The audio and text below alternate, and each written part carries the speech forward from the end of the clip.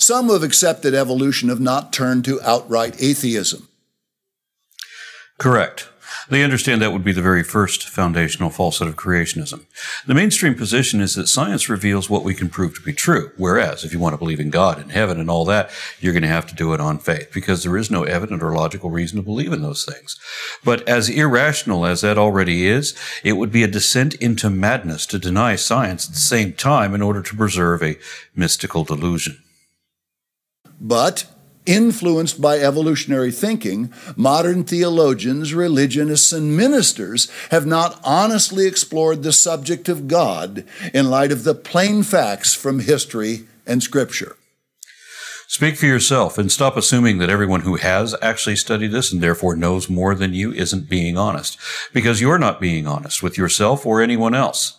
The first of the plain facts that you have not honestly explored is the difference between history and Scripture. They are not the same thing and do not align anywhere. Theologians who have honestly explored the facts of God have already realized this, and you have not, because you did not explore it as others have. These have professed Christianity, meaning they want to appear to be followers of the God of creation, but these men have not been willing to face the facts about their God. They have not been willing to come to full understanding of the true God, the living God. Again, speak for yourself. No believer has full or indeed any understanding of the gods they believe in, and when you pretend to, you're lying. Christians are not the only ones who believe in a God of creation either. Jews and Muslims believe in the same God you do. Zoroastrians and Yazidis believe in a prior concept which inspired your God.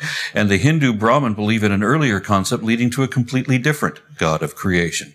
The fact that none of you are willing to face is that all of these are just evidently derived ideas of men and do not exist outside human imagination. Then, in succession, millions of their parishioners, also unwilling to explore the facts for themselves, follow these deceived men. Are you talking about your own followers now? Because throughout this series, I've given you lists of facts which you have refused to explore, and I pointed out how you have revealed yourself to be both dishonest and deceived. They remain duped by dishonest, seductive arguments designed by the God of this world. Leaving aside that you've been duped by your own dishonest devices, you're now referring to Satan as the God of this world, revealing that your religion is actually polytheistic, that you believe in more than one magical anthropomorphic immortal. In their vanity, recall Romans 1:22, they foolishly reject vital knowledge. The result, so many have unnecessarily become darkened, blinded to plain understanding of God. You're projecting again. You are the one who is blind because you've kept yourself in the dark. Such is the inherently auto-deceptive nature of faith.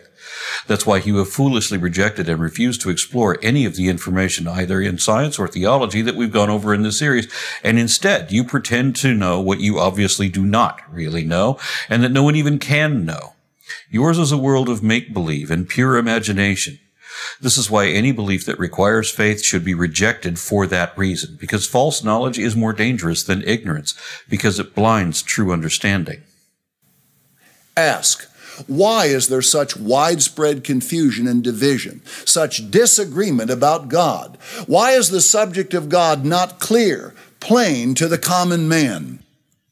Because the Bible, like all other supposedly sacred scriptures composed and compiled by men, was written painfully badly, with no actual authority because they're all obviously products of irrational assertion, conceived and contrived and variously divided according to whim, where every new believer has a heretical interpretation which he believes to be revelation, imagining that the various scriptures say things they don't really say and ignoring what they really do say. This is inevitable because they're all just man-made mythology, and there is no way to show that any of these doctrines is any more accurate than another, or that there is any truth to any of them at all. The Bible declares God is not the author of confusion. God never wants his servants confused. Except for when God lies to his people or distorts their language so as to confuse them. These are the types of inconsistent, contradictory absurdities that show that this is not God's word. Man is the author of this confusion. Why then have so many been willing to accept without question this confusion about God? That's what faith is, an irrational belief without question, reservation, or reason in what is professed by those who speak without knowledge about things without parallel. It would be better to abandon faith, to instead apply critical analysis to everything and hold fast only to that which is true. But that is not your philosophy. You'd rather make up things that aren't true and then pretend that they're real. So many say God just doesn't seem real to me. That opinion is shared by a significant portion of the world already and is the fastest growing demographic in the age of information.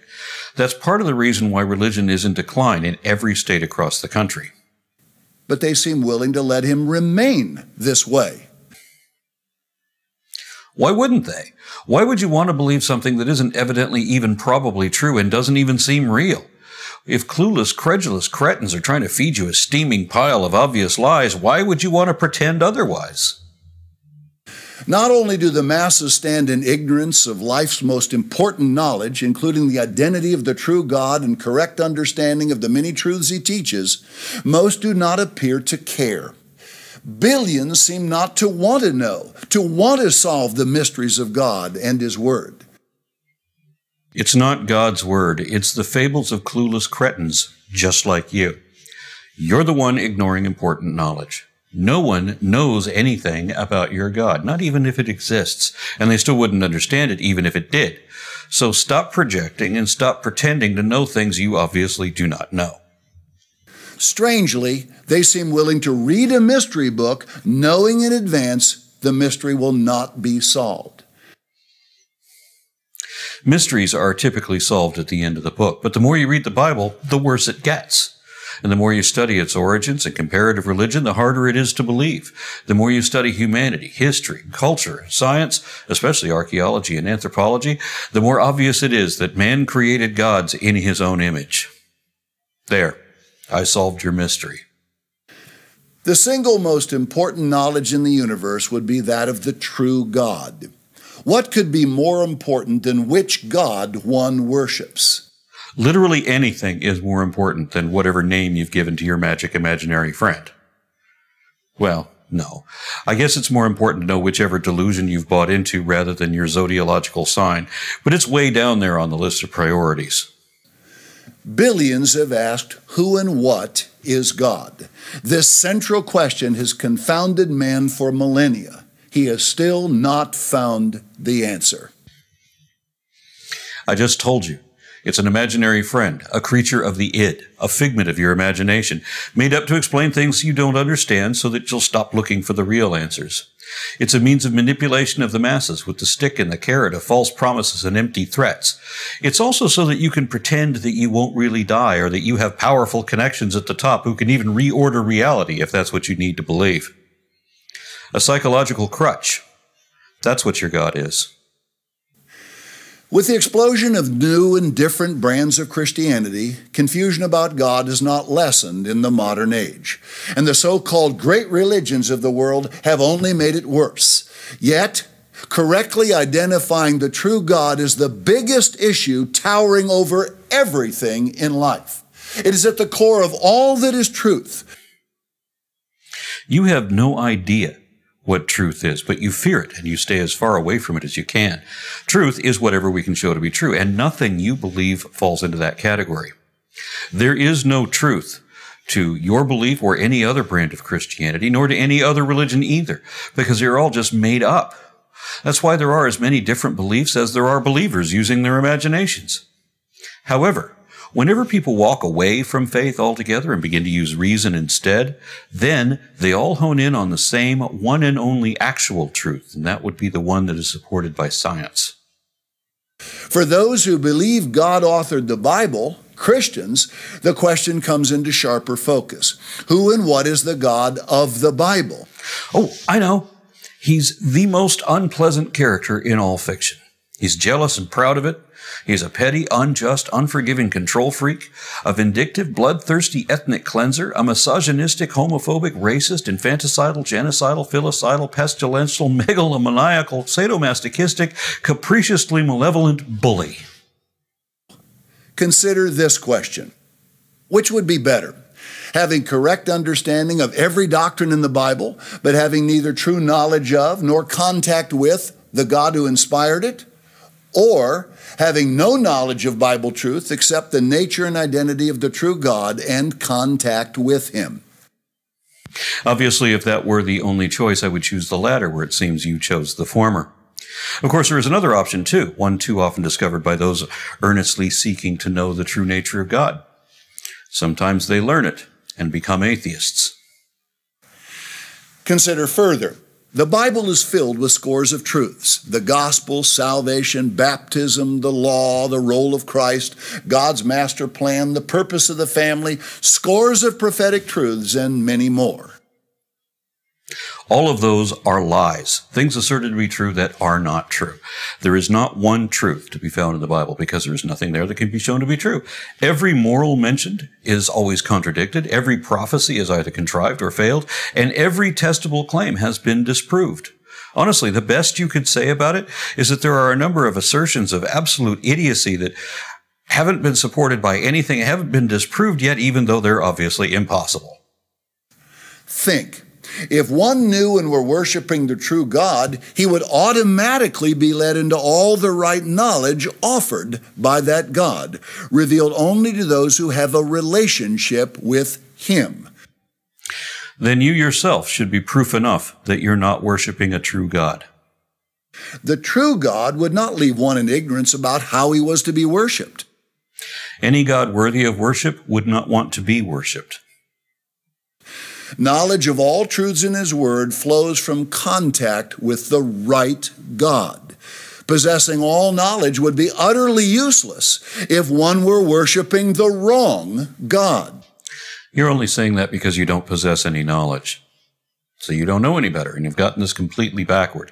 Every reasoned discovery to improve the human condition around the world has come from people who believe differently than you.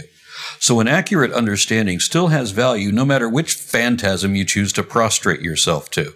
And honestly, you'd be better off not worshiping anything, since nothing good ever comes from that, and in fact, that practice always leads in the wrong direction. God must reveal himself to any who come to know him. After God reveals himself to you, does he also want you to invite him to come inside you? Otherwise, what you're describing happens with whatever entity you want to imagine.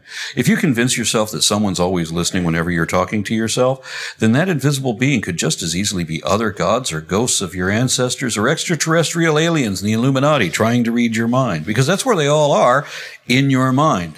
It's all in your imagination. He must distinguish himself from all other supposed deities. Just like every other god does too. Set aside all personal bias and see if God is revealing himself to you. Let's ask, what is the ultimate difference between the God of the Bible and every other God? Yours is Jewish. So I guess your God is circumcised because he couldn't even make a wiener the way he wanted. So he tells his people to correct his mistake and cut up their son's most sensitive organ without anesthetic, despite unnecessary risks, and for no good reason. That's the difference. How does he differentiate himself from all others? The same way all the other gods do. He brags a lot. Haven't you noticed that the way all the gods sing their own praises, they sound like the MCs of hip-hop? Throughout Scripture, God describes himself as the living God, the eternal, I am that I am, the name in Exodus he told Moses to use before Pharaoh. This God separates himself from all others by saying he is alive, living, meaning all other gods are non-existent or, in a sense, dead. Put another way, the true God states, I am, meaning other gods are not, period. Likewise, when God spoke to Guru Nanak, he said that the true path was not to be found in either of the world's two great religions, by which he meant Hinduism and Islam. God didn't consider Christianity to be worthy of mention when talking about the world's great religions. So Guru Nanak founded Sikh Dharma to follow God's path instead. Likewise, Lord Krishna said he was the source of all the gods, including the God of Christianity, and Ahura Mazda evidently really was the source of your God, since so much of Judeo-Christian mythos is based on Zoroastrianism. Ask yourself, having now proven God exists, are you worshiping the true God, the God who is alive, or something non-existent and dead, a God who is not? This question towers over all others before you. Before I can answer that question, I have to point out that you've been proven wrong on every allegation you've made throughout this series, and you have yet to provide evidence or reason of any kind to believe there even is a God at all, much less yours. But if your God did exist, I still wouldn't worship it. If it were the Bible God, it wouldn't deserve it. And if he did deserve it, he wouldn't want it. A God who is truly worthy of that level of admiration wouldn't even care if I believed in it. It certainly wouldn't require that I believe in it on faith. And if it was a just, or righteous, or wise God, then he wouldn't want me to believe you either.